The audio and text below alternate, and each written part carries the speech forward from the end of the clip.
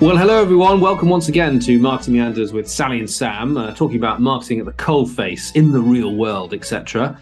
And we are today going to be talking about imperfect marketing campaigns. Now, this is probably an imperfect title, I would suggest. I would also say, actually, we are in person, are we not? We are.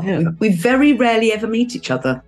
And just now, we're imperfectly talking to each other, face to face. Which is very exciting because it's a good opportunity to actually be in the same space together and hopefully we're coming through nicely. But poor Sally's got a bit of a cold as well. So, hopefully that'll... Completely imperfect. Yes, exactly. So everything is imperfect, but we're talking about imperfect marketing campaigns. So I kind of got onto this, I think, because I was thinking about some times when I've been working on something and either been controlling myself in a situation where by the politics or the timing or the resources, I can't do things the way I want to do them, or I'm working on a campaign with someone else, like another partner organization, and I can't do things the way I want to do them because there's constraints that they have in place. Not necessarily, their fault, it's just the way they do things, the way I do things, or the way my team do things. And therefore, it's an imperfect way of doing things because you want to do it in, this style, put style A, and they do it in style B. Yeah. So you have to work with it. But at the same time, I think we might go on to when marketing campaigns go wrong. Yes, and then we will. Diagnosing and understanding that. But do you have examples of where you've had to do an imperfect campaign? Managing stakeholders in marketing is always very, very difficult. So you've written a beautiful marketing plan. I've got one perfectly, and the whole marketing plan relied on, I was working for a publisher, and the whole thing relied on the author of the book who had once upon a time, when we started planning it, been keen on doing lots of videos with people and interviews and being face-to-face and being out there. So I put the plan together around streaming him and doing all this kind of thing. And we planned the whole campaign all around that. And then he said, I'm going to Barbados and can't do anything between this date and this date. And you think, oh, bother. That's a kind of quite a key bit that's just popped out of the campaign. But you can't give up. You just have to go, okay, we're going to do this imperfectly. And then we asked him, could you write some pieces for us? Can you draw pictures? Can we do something else which isn't you speaking? So he did actually write some things, but it wasn't as powerful as him being on the screen and doing stuff because he was quite a big name and it would have been awfully helpful. But there's no good complaining and there's no good stopping. You can't just say, oh, well, because he can't do that, we're going to either have to ditch this campaign or we're going to have to delay it till whenever we can be bothered to delay it till. You've actually got to say, okay, what are we going to do instead? Keep the momentum going, because you probably, during your planning, quite a lot of momentum has happened.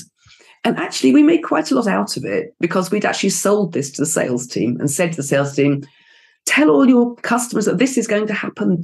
Get them to look forward to this. We thought, we're going to have to tell the sales team that this isn't happening. And so we actually had quite good fun with the sales team about how they could make it more exciting reading it than listening to it. So we did quite interesting campaigns about things like, we did lots of things about, oh, well, if you're blind or too busy or it's dark, you might want to listen to it. That might be good. But actually, you can't come back to it. You might have lost the tape and listening it again. It might be a bit, you can't hear it properly. Your headphones have gone. But if you've got it, if you can read it, it's much better. So we did lots of thinking around that. So we had quite a lot of fun making what could have been an absolute catastrophe be quite good fun. And it worked rather well in the end. And the author was very, very pleased, which was annoying because he was so pleased with not having to perform, he then said, oh, I never have to perform again, do I? You think, oh, bother. So it's almost like that's interesting because that's sort of forcing you to improvise with other ideas, other avenues, isn't it? Yeah, It almost makes me think of it in my mind's eye when water's trying to go down a set of channels and it's blocks and therefore it has to find another way around, doesn't it? So you almost, because thinking about it, I would almost say that every marketing campaign is imperfect, of course, because you never really get to do everything you want to do exactly the way you want to do it. If you go to any marketing conferences, I've got a real bugbear about this at the moment, but any marketing conferences or webinars, they always have the perfect campaign, don't they? Which says, so this is what we had as our objective and we did this, and then it all worked out. But you're seeing the edited highlights of how this amazing campaign worked. So you feel a bit small and think, oh gosh, I wish I could run campaigns that were so clear cut and beautifully delivered and exceeded their expectations by miles and all the stats going in the right direction. You think, well, that's not realistic because of course they're presenting it to say this is amazing, but it's almost this, it's the finding compromise, isn't it? And what we quite often return to you're working with other teams, and therefore you have to compromise on budget, on the time you have available, on what the sales team are looking to achieve, what you're looking to achieve. But it's almost that, I suppose, if you've always got that flexibility in your planning approach in mind, then you've got experience to say, right, okay, we can't do, I don't know, the PPC element. That's just a no-go. We therefore are going to have to do this to compensate or try something else. But I think personally, an important thing is this is sort of, as you say, when you're a contributor, you're trying to come to an agreement about how you can use them best.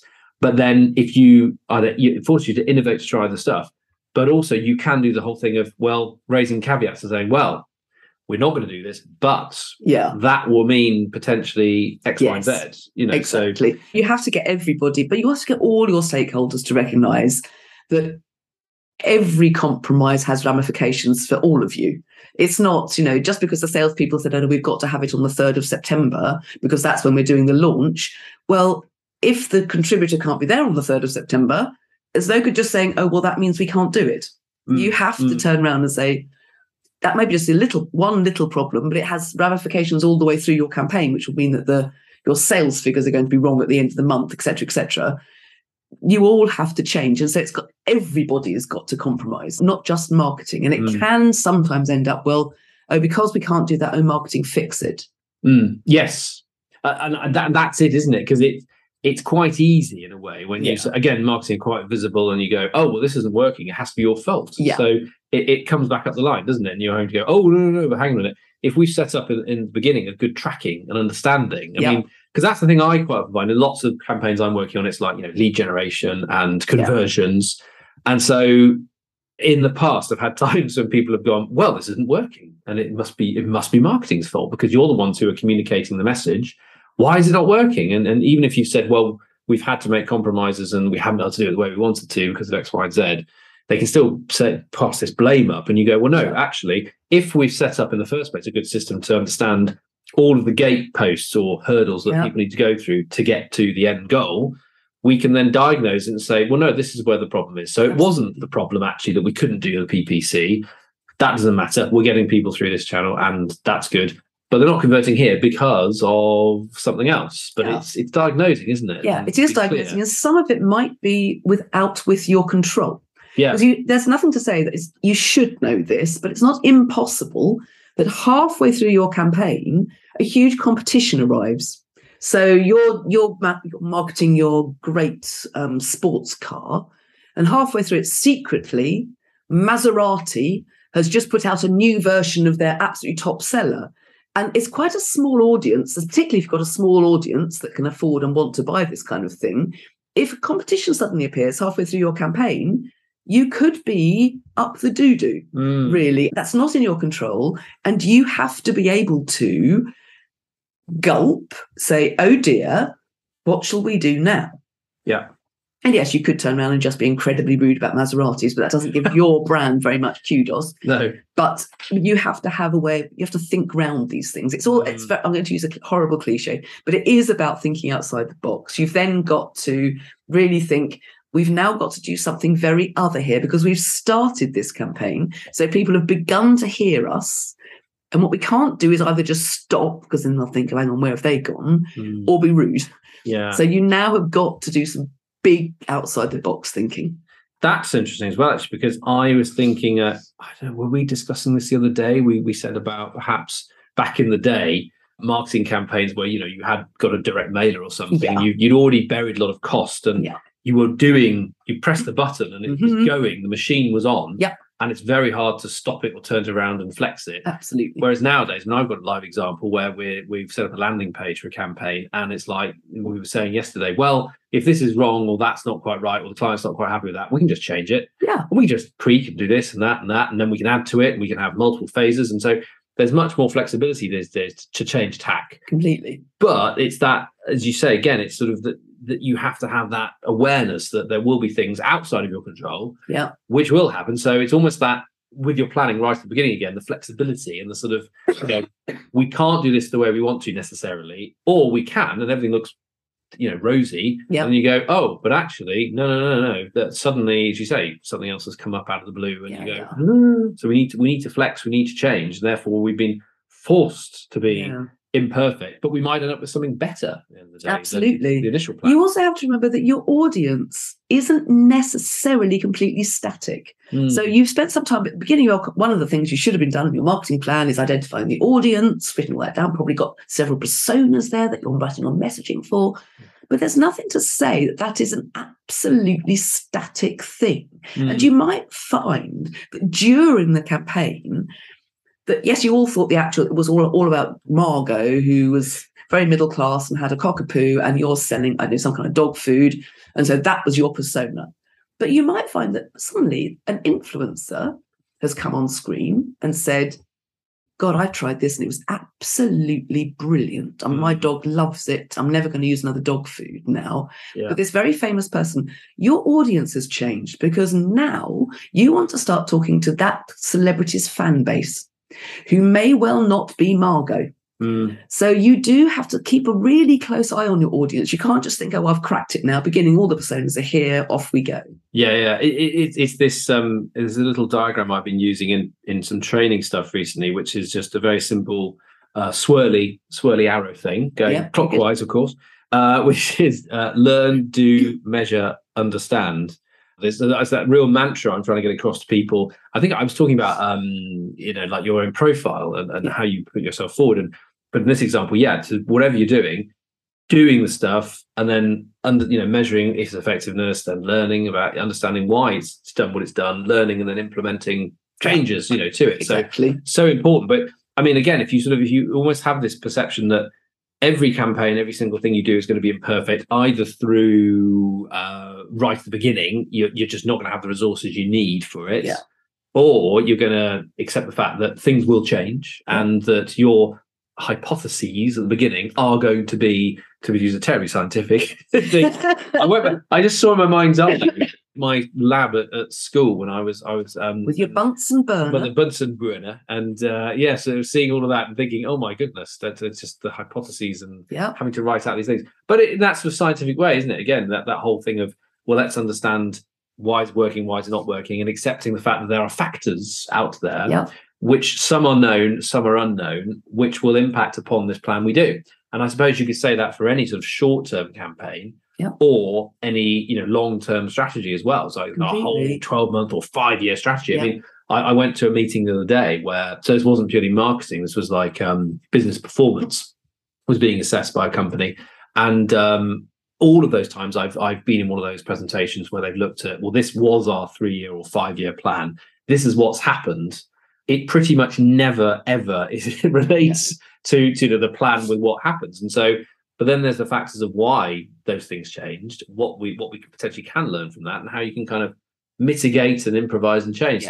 So again, I think perhaps there's this sort of acceptance that when you're not always saying, well, we're going to say, this is our plan now, but hey, it's going to completely change. It may completely change. It may change a little bit, but you almost always have to be ready, don't you, I think, to change. I mean, that's a really good point. The strategic influencers, your internal strategic influence, like your marketing strategy, your sales strategy, your overall business plan, you're right, that can force marketing plans to be imperfect. Because if you're looking a long way ahead suppose one of your marketing strategies is you want to be the market leader in Sudan within 6 years, then you are probably going to have to run some imperfect marketing strategies, because at the moment you're nowhere in Sudan. Sudan doesn't even know the name of your brand. So you're going to have to run some campaigns that just don't work because nobody knows who you are, but you're dropping raindrops into the pool of Sudan, hoping that they will reverberate outwards to make you the market leader. So in a way, sometimes you have to do imperfect marketing because that's what the strategy needs. Yeah. So sometimes it's useful to actually accept that imperfection might be the right thing to do. Yeah, that's interesting. That reminds me of in the past when I've been looking at, getting too much into budgets now, aren't we? Budgets are always important. You know what I'm like. Exactly. We've got to keep the budgets to the centre there. And I think specifically, there was a sort of almost an 80-20 rule I had about, 80% of the budget is spent on stuff that we know we've got a high degree of confidence that it's going to work in the areas where we need it to work. And 20% is testing or, just stuff that we Some of it will stick, some of it will fail, and accepting the fact that it's going to fail, or some of it will fail, or maybe not. Maybe it's all amazing and you do really well. But having that setup is important, isn't it? I mean, particularly when, who knows? I mean, the country seems to be in a recession and perhaps definitely heading for choppy waters, it seems. Indeed. So a number of businesses out there are probably going, oh, well, let's be careful. Let's not risk. Let's focus back on our core stuff we know works well. But of course, if you do that for too long, you end up perhaps becoming too rigid and too focused on those areas. And therefore, in the longer term, you're never trying things. You lose innovative spirit. It becomes less exciting for people working there as well. That's a very good point. It gradually erodes, doesn't it? Yeah. So it also will stop working. Yes. I mean, although, yes, the combustion engine has been working for years and it really hasn't ever stopped. But marketing plans, you can't just repeat. But there's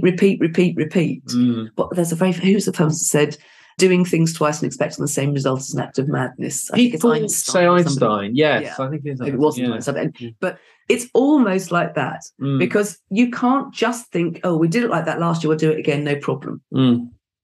Yeah. Because that assumes that your marketplace never changes. And we all know that isn't true. Yeah. I mean, well, that's it again, isn't it? It comes down to, and if you're doing the sort of tracking and the metrics well, you should be able to identify and say, okay, well, this is perhaps diminishing returns on this channel, or perhaps, perhaps it's going the other way. And you're thinking, well, we don't do enough here, actually. But because we're so rigid in, no, we spend 30% of our budget on this and we spend 30% on that. And we never do this bit here.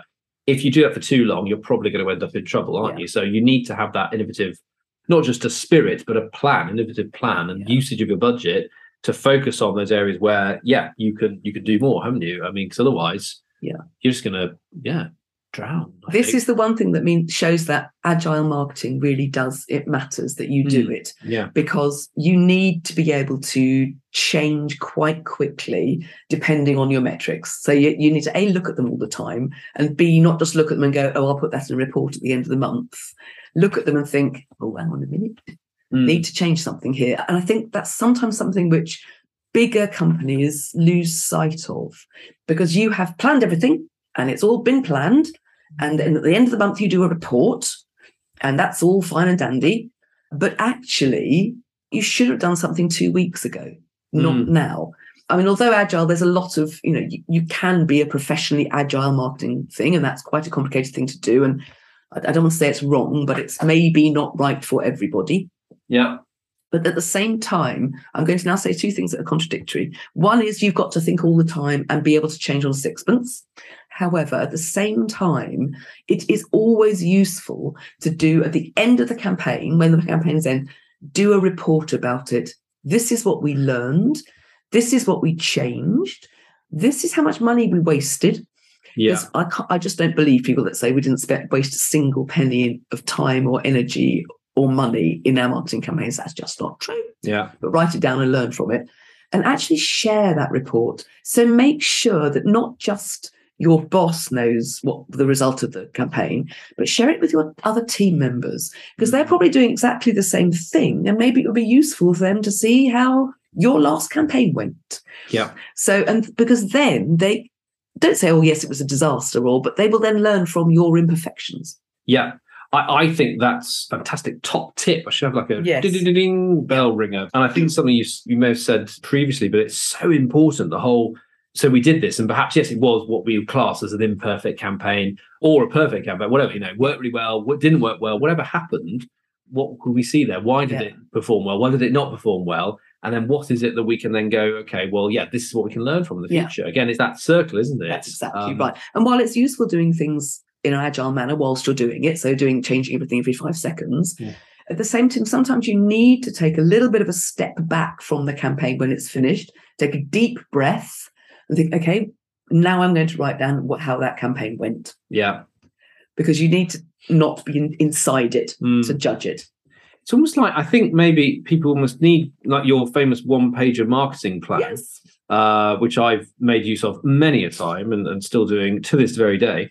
It's almost a sort of, debrief one-pager or something, isn't it? With a set of 4 or 5 questions and say, so did it stick to budget? Did it deliver on goals? Those kind of things. And even the sort of what I would term the soft kind of stuff around the outside, which is more about how well were you able to implement this within the team or other teams? You know, because like picking up the comms thing, saying, well, Absolutely. this went really well, but it could have gone even better had we spoken to these people 2 weeks earlier. And it's usually the case with all these things that people have not been informed of what your plan was earlier, or they didn't really understand what you were trying to achieve, or vice versa. And so it's usually those kind of human factors, aren't there, that go down. People often forget that it's very, very easy not to put into your marketing plan internal comms. Yeah. It's usually the thing that nobody ever thinks about until sales come in and go, "You're doing what? Yeah. Why has this gone out?" Yeah. And then you think, "Oh, why did I do that? Yeah. Why did I not do that? Well, why didn't I tell them?" Yeah. And again, because that's what we always come back to is, or regularly come back to, is that people not understanding what you were trying to achieve. The communications are broken down, basically. So you think, well, there's so many things we can learn from a practical standpoint, and or I don't know, we use this video editing software to achieve this, and it was done in house, but it took twice as long, and the opportunity cost of so and so the marketing exec working on it was wasted. So we could invest the budget on this external guy's doing it in half the time, and also me as the project manager did not include an earlier phase, these guys to sign off on this stuff, which they have to sign off on, and so on and so on and so forth. So you could have, I don't want to make it complicated. I think it is just a one-page sort of debrief, isn't it? Like campaign debrief, but a sort of a practical debrief guide, isn't it? To then say, right, well, these are the reasons why, if you start with the idea that all campaigns are imperfect, and then you say, well, these are the reasons why it went wrong, but these are things we can improve on in the future. And I think you almost have to accept that it's very rarely going to be the case that you'll come to that debrief and say, tick, tick, tick, tick, tick. It was all absolutely fine, wasn't it? But if you look back on that as a manager or as a marketing director, if you do that with, multiple marketing teams, that's a great way of assessing your performance. Absolutely brilliant way of assessing work. And helping your teams work with each other. It breaks down quite a lot of silos. If you actually do a debrief and say, this is what happened, this is what we thought was useful, and you might want to actually go to operations and say, can we have a quick rethink about the last 6 months worth of campaigns? What worked, what didn't work, what were you happy with? Because then you're never going to be perfect, but as you said, you'll become increasingly less perfect. Yes. In fact, you shouldn't be perfect, because that would make life so dull.